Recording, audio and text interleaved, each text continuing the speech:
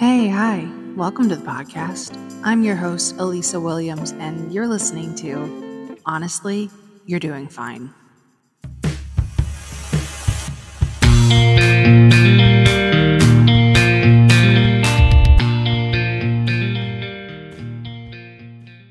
Hey, welcome to episode 2, where I'm doing our first real interview here, and I'm starting off big with my mother-in-law. The reason I'm starting with her is because she's a great example of how mother-in-law, daughter-in-law relationship can be healthy and the kids can all thrive and all that. Okay. My name is Mona Williams. I have 4 successful adult kids that are married to successful, awesome adults.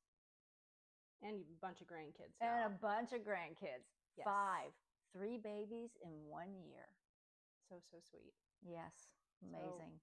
So, Mona grew up in the 70s all the way up. Was born in the 60s, so all the way to now. The 70s childhood. 70s childhood, yes. And then you became a parent when? In the late 80s. Okay. And you consider yourself more of a 90s mom? Yes. Yeah. Okay. We have a lot of things that we talking about on here. I remember when I first asked you to be a guest on here, you said, oh, things haven't changed that much. But I think a lot of people my age would think that they really have. And like the core things like parenting, like having a safe roof over your kid's head, providing food, like loving them, like Yes. those are all the same core things. But the way it's done is, I would say, very different. What do you think? I think it's very different because families nowadays, unfortunately, both people have to work because it's a time of where they don't make coffee at home anymore. they don't always eat at home anymore. So that's what you're used to because you have to work 2 jobs even to make a mortgage. And when my kids were growing up, you know, you didn't eat out. We had pizza once a month. Josh talked about that. Yeah, we had pizza once a month. We did not go on vacation until my youngest, who is now 26, was 11 months old. And we would go camping. Yes. And, so there were more sacrifices so that I didn't have to go back to work until the youngest was 2. But that's why I think it's much, much harder now because you guys have to work 2 jobs. Okay, so you worked though, and your husband worked, and so you weren't. Was that by choice or just because of like life circumstances? Well, because you've always been a working mom. I had to go back, and when Jake was 2, I went back because of life's circumstances. There were 10 years between Jesse and Jake. College was right around the corner. Things were much more expensive. Kids were involved in many more things. They were all involved in extracurricular activities. So in order to be able to do them, you had to have more than one income. So were you were a stay-at-home mom for a certain portion, and then you were a working mom after that? When the baby turned 2. When Jake turned 2 and Jesse was 12. The oldest was 12. So there was 12, 9, 7, 12, 9, 6, and 2, 6.5 and 2. I went back to work. And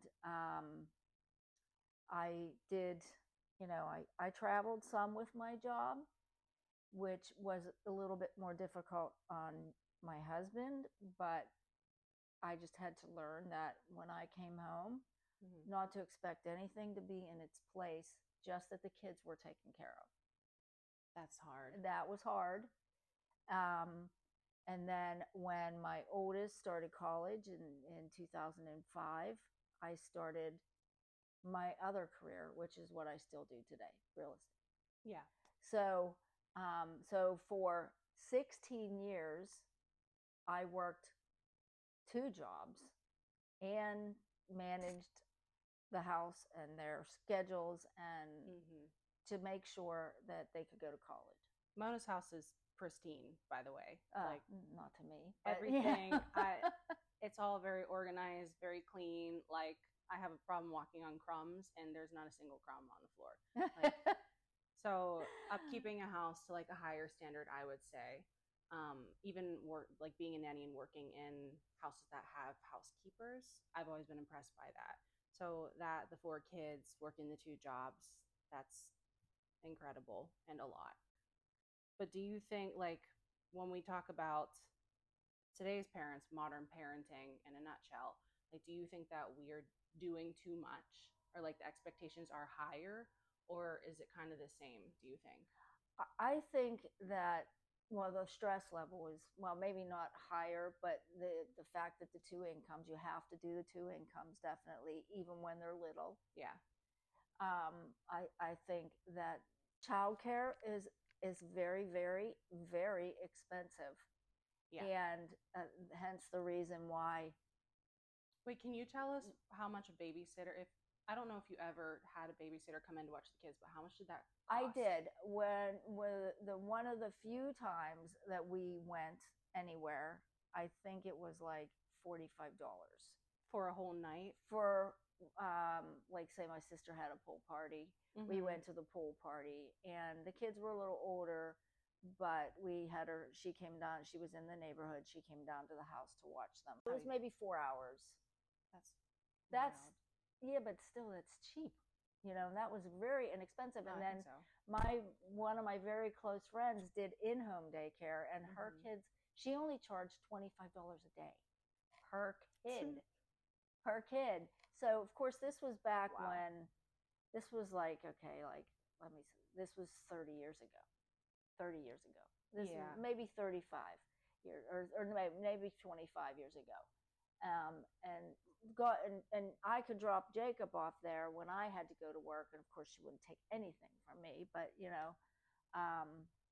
childcare wasn't as expensive, and I know that it's very, very expensive, extremely expensive now. So if Yeah. somebody can afford Me, you, nanny. God bless them, because they're very lucky. Yes. Because I never wanted to put my kid. I felt like, I was offered a position when I came back from Alaska the first time, and it would have moved me up to being past where Jim was when he retired. Yeah. And I would have been retired now, but making just as much as what he gets as retirement, but was planning on Danielle, and I turned it down. Oh wow. And because in order for me to take that job, I would have just been paying pretty much half of my salary to childcare. So yeah. to me, it wasn't worth it, because I had, the 2 of them would have had the 2 of them, and to put 2 kids in childcare to go to work wasn't worth it. Yeah, I think you're resonating probably with a lot of people listening who do that, or who have entertained that idea and then decided, no, it's not even worth it. I'll just stay home and raise the kids. Yeah. And it's a frustrating place to be for a lot of people. It is. It's very frustrating. I know. And, like, with my oldest being on sabbatical last year, and income being basically less than half, if she wasn't as fortunate as she was to have us in her wheelhouse. So we're talking about the village right now, which Mona is the village for the families, like all of her kids and the grandkids. Like, you take on watching any of the kids like pretty much anytime, even though you still work like crazy. Yeah. Well, I have Jim, which is a blessing, because he steps up. Yeah, I don't know how you would do all that by yourself, but you're the village. A lot of people don't even have a grandparent of any sort to fall back on, and so the options are even more limited at that point. I don't know. Yeah. Do you think the village thing is a problem now, or was it a problem when you were I didn't raising have kids a too? village. No village. Well, I was lucky if I had a normal mother. yeah.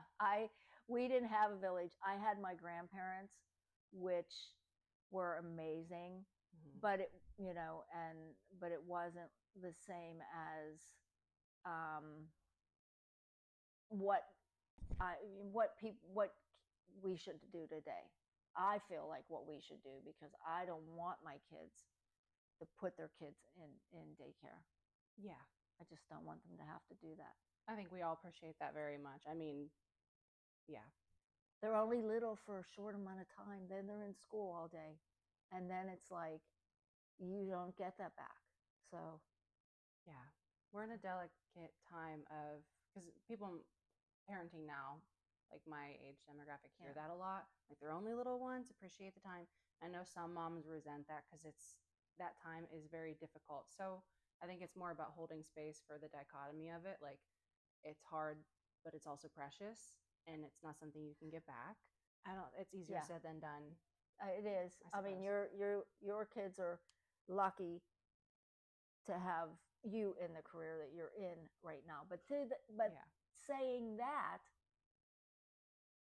even though you don't have to put them in daycare, you are with them and your nanny kid 24/7, which that in itself, I can understand the stress of that, because it's like, you sometimes just want to, when I would lock myself in the bathroom if I had to make a phone call, because that was the only semi peace you would get, but you really didn't, because little fingers were coming under the door. Mom, what are you doing in there? She's not in here. It was like, she doesn't live here anymore. So there is a stress of that. And I can remember when Jim went to work with Jesse, like resenting the fact that he got to go to work and I had to stay home with this little maniac by myself. So I resented that, but then it was just like, well, maybe I shouldn't resent it, but I did in some respects, because I felt like I was 24/7. I think a lot of people are probably gonna nod their heads when they listen to that part, because it's very true. Yeah. And I talked to your son, my husband, about that. Like he jokes that he would love to stay home and raise the kids anytime. That's just not the circumstances. And then he also like acknowledges that maybe it would be really hard, and he wouldn't understand that unless you were in it. Yeah. It's all consuming. But then they go to school, and then like you get some semblance of normalcy back, it seems. Yeah, you do. But then you have to worry, like, am I going to be home in time to get them off the bus? Am I going to be there in the morning to get them on the bus? All the schedules, yeah. What if they get sick? Then I have to change my schedule around. If you don't have that village. What was work like? Say your kid was sick and you had to stay home. Like, how did work handle that?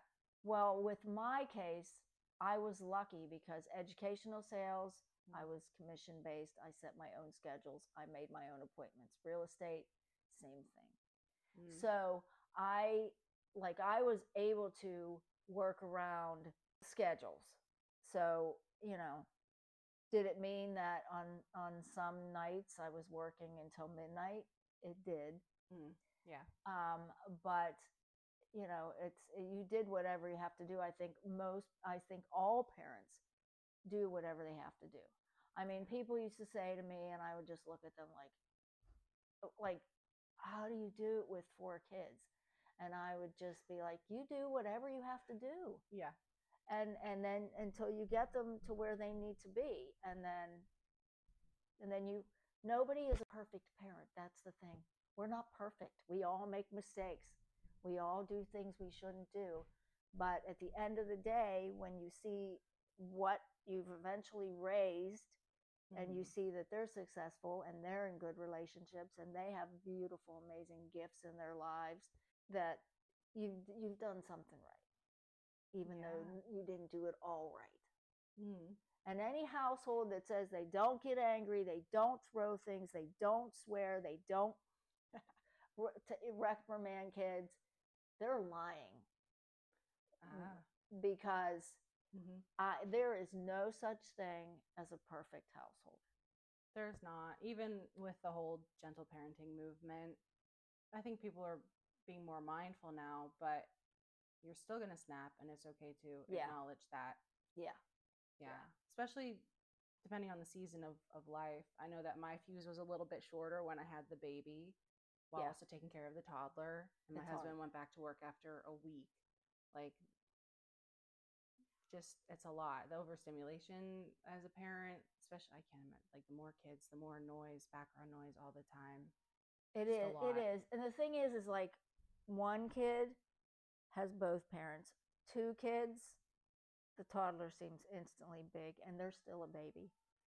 And then three kids, that's a whole other ball game, because there isn't one for each. You don't have enough hands. You don't have enough hands. You don't have enough patience.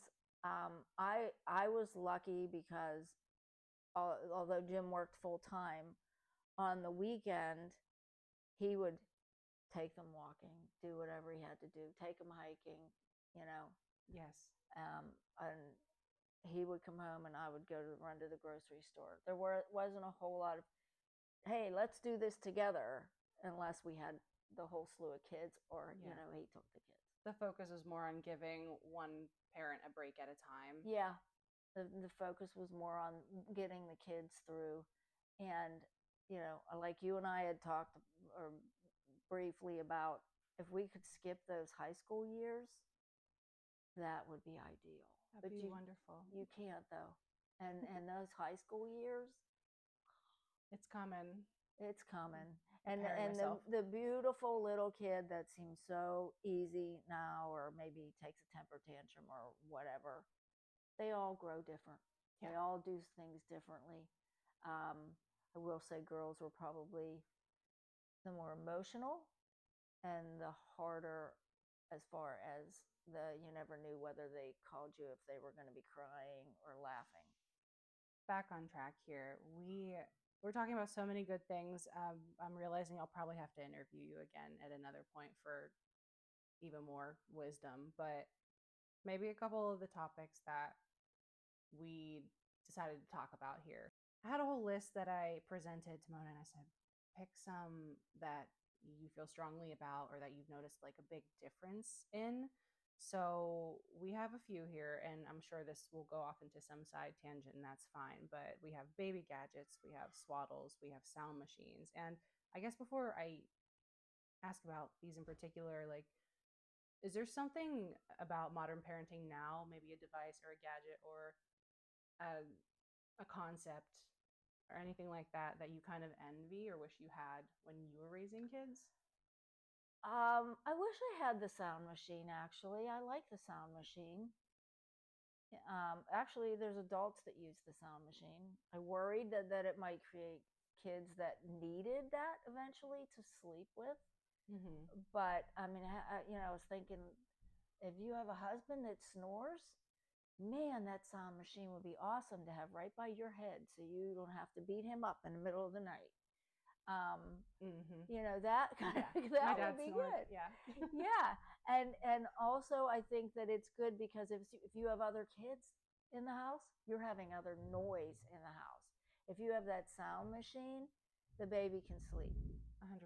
Yeah, the toddler could sleep. You know, so those things, I wish we would have had that. Baby monitors that we had were like nothing like what we have now.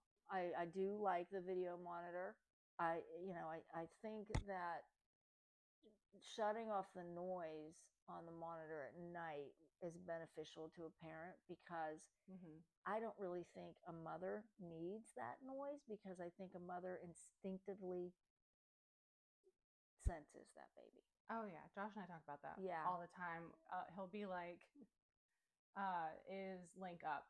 And I'll be like, yeah, he is. And then he'll check the monitor, be like, oh yeah, he is. Or vice versa. He has that sense too, and it's crazy. Yeah, it's that I think you don't really need the noise, but the monitors are great. I think that some of the things, like we talked about, I hate the straight jackets, swaddles. I hate swaddles. I feel like if you are feeding this poor baby in the middle of the night and then you are wrapping him in that swaddle, it is like equivalent to eating a full course meal and putting a big girdle on your stomach. and that's what I hate swaddles.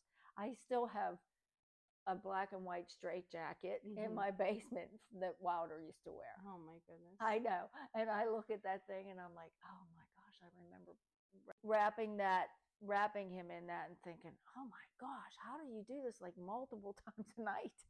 It's like nightmare. With him, I was definitely more anxious about it because with both of my boys, they rolled really early. And maybe I can ask you this, but what was the recommendation on sleeping on the back whenever you were raising kids? Well, that's the thing, that things have changed because back then it was sleep and put them on the stomach, and they had bumper pads. We had bumper pads in cribs. We even had their blankets on them. So those things, I think today's way is safer. Yeah, because all that crap's not in the crib. Exactly. And I love the sleep sacks that they have now. Sleep sacks are awesome. Swaddles, no. Back then, they just swaddled them in like they do in the hospital with just a blanket, and that's what we did. We just like used like a blanket and swaddled them, and then they let you know really early whether they like that or they don't like that. And some babies don't. That's okay. The recommendation now is to keep them on their back if you can till the year mark.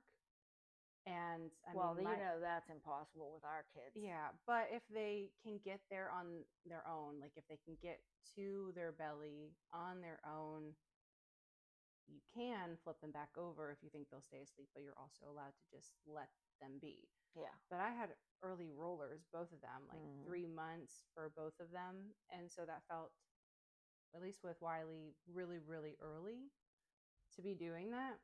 So I did the whole trick with like the Houdini trick where you take the cloth diaper or like the burp rag and you wrap it under the arms and then put the swaddle over top of that because I need to keep him on his back as long as I possibly can. And I mean, you should see how he sleeps in his bed with all his stuffed animals, all different positions now. And it's wild how it changes after the year mark. But for baby number 2, kind of was more relaxed about it. Well, I think first-time parents are like you're taking everything but the kitchen sink with you every time you leave the house, and then you have that second kid, and you're like throwing a diaper in your purse and running out the door.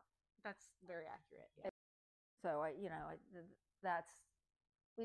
we had the carriers in the front, which they have all those wrap things now, which I would be clueless on. It's gotten fancy. Well, it's weird because wraps and baby wearing have been in existence since the dawn of parenting. Yeah. But at the same time, like they've gotten more, some of them are still the OG kind, like the woven wraps are very old school and they will stay the same forever. But now we have like different buckles, and I mean, I just bought a really fancy one recently that's like, yeah, I would have a hard time figuring out how to use those. I mean, people watch tutorials on it, or people like myself teach people how to do that kind of stuff.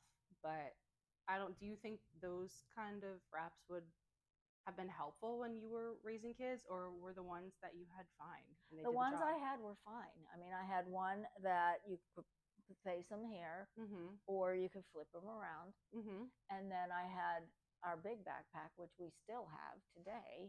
Yeah. And that we would take. It was like the hiking one. On hikes. The hiking one? Yeah. Yeah. We had that from the time Jessica was an infant. How much do you think that cost, one of those wraps, or I'm sorry, baby carriers cost? That carrier, when we bought it in 1986, was like $85. Okay. But that was a hiking one, right? Well, it's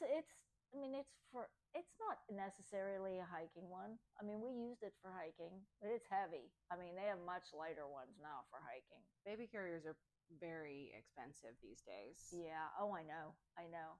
For like a basic wrap, I don't know, anywhere from 50 to $100. Oh yeah. And then for the structured carriers with all the buckles and stuff, like 300. they can cost that much, which is it's wild. Yeah. And ours is still good. Well, you guys take care of things really well. Yeah, too. You do whenever you're like on one income and you're like you don't want to have to buy another one, that's for sure. So you buy quality versus quantity. If you've made it to this point, it means you're in the segment of this week's weird parenting moment. And I mean, I always am going to have a couple. They're probably always going to be about the toddler. And this week's one involves a tiny stuffed raccoon about the size of a grapefruit. Currently, my son's favorite stuffed animal. And takes it in the car with us. He leaves it around the yard. He leaves it all around the house. And whenever he has lost it, he refers to it as a cat. When he's playing with it, he refers to it as a cat. And I realize that somewhere along the lines, he has formed such a strong association between pointed ears equals cat that I can't convince him that this is not a cat and, in fact, a raccoon. Like blue heelers, chihuahuas, huskies, he's starting to grasp that they're dogs, especially if they're bigger. Like, okay, mom, whatever, sure, that's a dog, even though I think it's cat because it's pointy ears.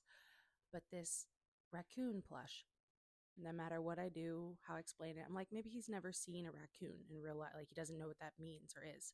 So I show him raccoon videos, raccoon pictures. No, it's still a cat in his brain, and I cannot tell him otherwise. So the other day, he wakes up and he starts freaking out because he can't find the cat. At this point, I don't know he's talking about the raccoon, so I'm like, which cat are you talking? We have 4 cats. I'm like, I don't know which one, where it is. He's like, Mom, find it. Getting mad at me. I'm like, bro, I don't know which cat. Why are you looking for the cat right now? He's like, cat's in my closet. Go and look in the closet. Cat's not in the closet. And then I realized, oh, I bet he's talking about that raccoon. Because he starts saying, it's in the car. And I realized, like, there's no way in hell that he's gotten out to the car, gotten the outdoor cat into the car without me being aware of it. And I remember that he took the stuffed raccoon to preschool in the car the other day, and I'm like, oh, okay. I'm like, honey, the raccoon, I'm pretty sure is what you're talking about. It's on the kitchen table. He's like, no, Mom, it's the cat. Where's the cat? I'm like, just go to the kitchen table. It's on the table. So he goes over. He grabs the stuffed raccoon, and he's as happy as can be and continues on playing with whatever he was doing in the first place. And I'm like, you've got to be kidding me. Do you think that has changed with parenting over the last couple decades? I think maybe with a first-time home parent, they buy more. And then, but when you become a second parent, you're like, I don't need that. I don't need that. I don't need that. You know, second time, and you're just like, you're more, you know what you need and what you don't need. Did kids have as many toys? No. I had, you know, I made my own Play-Doh. We had Play-Doh. We played Play-Doh all the time. No, they didn't. Books, puzzles, coloring, stuff that kids like to do still. Yes. You know, baking, which was sometimes a mess, but hey, yeah, they all did that. They all helped with that. We didn't have, I remember one of my kids saying to me, when I was working, when I went back to work, then that was the time when Game Boys were coming out, and he got a Game Boy for Christmas. And I had to take him to the doctor's for something, and he's sitting there on the thing, and now mind you, he was maybe 6 years old, 5 years old. He's sitting on there and he's playing his little Game Boy, and he goes, I don't like that you went back to work. And I said, see that Game Boy that you're playing with? You wouldn't have it if I didn't go back to work. Ooh. And he just looked up, you know. That probably stung for you to hear too, because you didn't want to go back. It did. And then my oldest, she just said to me, I liked when you went back to work because now we have more than one pair of shoes. But then when I was working 2 jobs, one of my daughters said to me, which really hurt because that was the daughter that was always mindful and tried never to be hurtful. I feel like you're never here for me anymore because you're always working. Oh, that's hard. That is hard. A heartbreaking one to hear. That is hard, but it was not. It wasn't true. It was just how she was feeling at that particular time because what we talked about, bullying. Yeah. Yeah. And so when you're going through that, you got to lash out to somebody that you know is going to accept it and not lash back. Kids, especially when they get to the elementary age and older, because I've nannied some in that age range, the things they say are sharp, and they know how to hit you where it hurts. Sometimes. They do. Like they just know what to say, and they also don't have a filter. So when they are saying something that's like really honest, it can be really hurtful because it's honest. It can. And, I think that you can be the best parent or be the most cautious parent around, like meet all of their friends, parents, and all of that, but not be perfect. Yeah. Yeah. Did people do the very niche kind of parenting styles when you were raising kids? Some that are a little bit more mainstream right now are like talk about gentle parenting, which is kind of an all-encompassing, can cover a bunch of different subsects of parenting styles. Then there's attachment parenting, which can lead to some issues. I think attachment parenting. You got to teach your kids that it's okay to step away and be adventurous. Okay. And I think you do that. With Josh was a toddler when he was like 3. When we had just driven back from Alaska, he was very attached. Yeah. And didn't want anyone to touch him other than us. So it was hard to get him to go over to the next hurdle. How do you think is a good way to support a kid that is maybe struggling with something like separation anxiety? Is kind of what that sounded like. Yeah, it was separation anxiety. I think, moving and doing that kind of transition only aspirated it, So he just outgrew it. It just went. It was there for like 6 months, and then it wasn't. For context, Mona is talking about living in Alaska for a bit. Which you lived there twice. Yep. And my husband was around for one of those times. He was there for the second time. He was 19 months when we moved up the second time, and he was just shy of 3 when he drove back with his dad cross country. Such a big adjustment for everybody. A very, very big adjustment. And so that was hard. So coming back when you're 3 and then seeing people you've never met before was an adjustment for him. But he got past it pretty quickly. So that we should probably get around to talking about, because it seems like we're heading in that direction with some of our conversation, is social media. And you were parenting when that kind of came into existence, or when it was. Is that something you saw all of how it did each of your kids, even though they were probably a bit older when they got on social media, like teenagers, right? I did see how it affected them, but it wasn't as bad as it is nowadays, because now there's so many different platforms of social media. Back then it was just Facebook. Yeah. But even Facebook, I actually friended every one of my kids so I could spy on them on Facebook. But they had to friend me, otherwise college would have been a lot more expensive for them. So I had them friend me. And, nowadays people don't think anything about their fifth grader having a Facebook account. Yeah. And there was MySpace back then too. And yeah, MySpace. Yeah, and nowadays they start so much younger, which leaves them.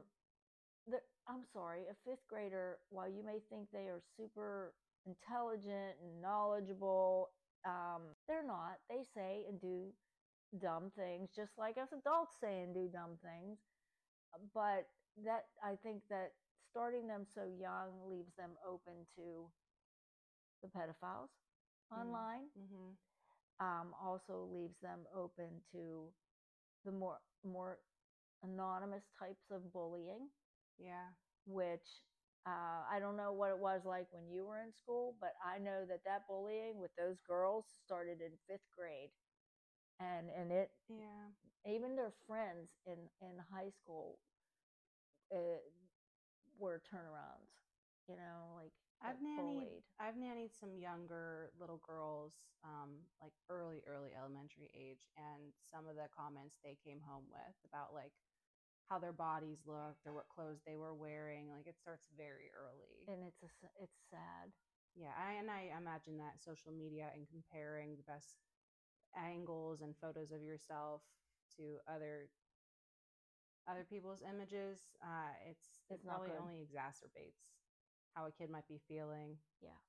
Because people really, honestly, when you think about it, when somebody posts their own stuff on Facebook, do you think they're really posting anything bad that happens in their lives? No, they're posting like, we're the happiest family around. Well, I'm sorry. Nobody's the happiest family around. That's not realistic. There are big cases and big what's the word I'm looking for? There was something that came out recently about somebody who was on social media and they were a huge influencer and they were doing horrible things to the kids, and now they are facing years and years in prison, etc. And like that stuff is not super uncommon. No, it's dangerous for people to be able to only post the good things, because then you're comparing. And as a mom, like you didn't have the mom social media to compare your experience with. No. Who were people comparing themselves with them when in the 90s, I guess? Oh, people in magazines, because all those magazines are all touch-ups, but you don't think that back then. And then you think like, oh, I got a piece of cellulite on my leg. Oh God, I'm the ugliest person going. So I wasn't one of those people that always had like this, oh, let me put on a bikini and feel comfortable kind of people. I knew that, I had a lot of friends. I was popular, but I was also the one that took the unpopular kid and dragged them along with me. I love just that. Because. Yeah, and I ran into Paul years ago in Westview. Was a friend of my cousin's, and he goes, Paul Baca, he said, you literally saved my life. Because he was this, like, what they would call geeky looking kid and super smart in high school, who had pants up, mid-size or mid-calves. Are those called flights? And he would walk home from school, and kids would pick on him. So I would walk home from school with him. This was in high school, mind you. This was in high school. And then they kind of stopped picking on him. He just needed somebody. He just needed somebody to, like, pull him out of that corner. And then then he didn't care so much, because he actually had somebody. I think we all hope that our kids will grow up to be somebody that does that. Like, even I do affirmations with Wiley before we leave for preschool in the morning, and he loves it. He looks forward to it. We look in the little mirror and I tell him to repeat after me, and he doesn't, but he has this goofy grin, and I say, I'm going to include other people today. Yeah, that's good. I think it's something that, do you think that was instilled into you, or you just took it upon yourself? That was not instilled into me. I had a very tumultuous childhood. It was not like your typical family kind of upbringing. And so, I mean, I would say From the time I was in school until the time I graduated, I moved 19 times. So there wasn't anything stable about my home life that would ever have made me be kind to somebody.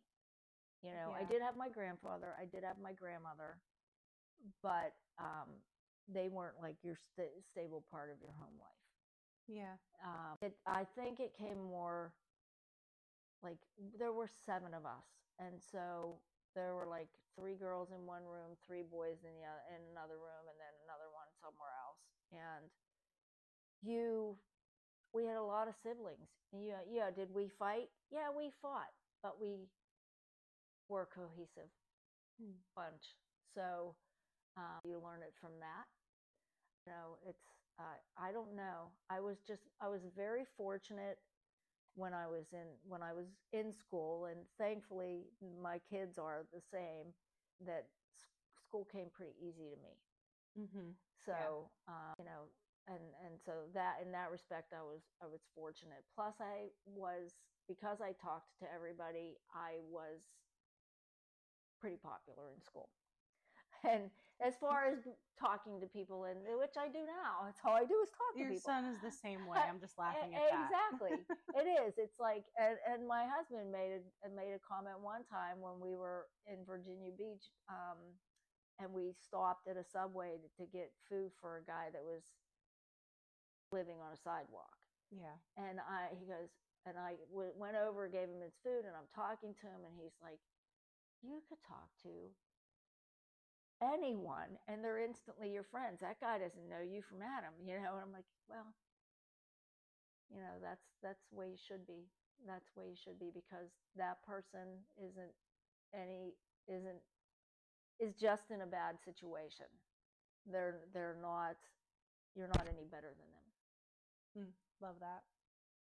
That's very true. Well, I mean, when I was growing up, I don't know. You can. We were extremely poor.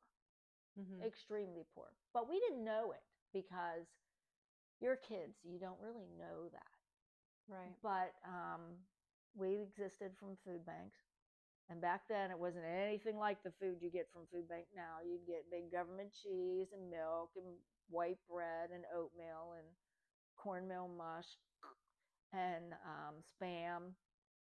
You know, it was not anything like what the food banks are now. But you didn't know it. You didn't really care about it. You just knew that, you know, you were sharing clothes with your sister because that's what it had to be. Yeah. You know, and so consequently, you work when you're very, very young. I believe it. I babysat when I was 10. 10. Wow. Yeah. And nowadays, that's not even legal. Whether it was legal back then or not, I don't know, but I did it. I babysat when I was 10, 11, and 12. And when I was 13, my sister worked at a pizza shop in Bellevue. And they hired me under the table for $1.50 an hour. Oh, my God. And there was no plug this into the cash register and it's going to spit back the total and whatever change you got to give somebody. Oh, no, you had to We had to figure that out ourselves. So just different times. I think today our kids have it better in that respect. Yeah. But they also have more, like, you know, at least with you guys, you can pull from a better parental base than what I could pull from. Yeah. Yeah. I'm very, very fortunate and lucky.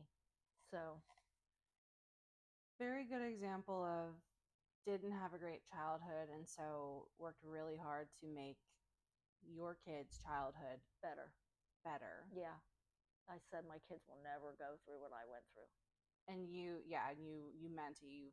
As long as I've known Mona, she's worked her ass off. And there have been times where I've been supported by her as well, like college, end of college kind of thing. Yeah. A woman with a very good heart. So sweet. Gonna make me cry. I know. I'm trying not to. Try not to get sad over here. But okay. We can end on a high note. We talked about a lot of a lot of really good things that we could probably go on forever about. I think that you're probably a great person to ask this. I'm going to ask all of my guests on here, but if you could give any piece of advice to today's parents, what would it be? Take the wins, take the small wins, and don't kill yourself or kick yourself over the failures. Because every day it's going to be a win or a failure all through the day. And it doesn't end as your kids aren't little anymore. No, it's still my kids leave when they drive away out of my driveway. I'm standing in the window saying, keep them safe. Beautifully said. All right, well, I'm going to say thank you for joining me and spending this time with me and letting me pick your brain a little bit about parenting things. I hope that everybody listening to this can take a few gems of wisdom from Mona. She obviously has a lot of base to stand on as far as parenting and the things that she practices in her household, and a good inspiration to draw from, really. So thank you for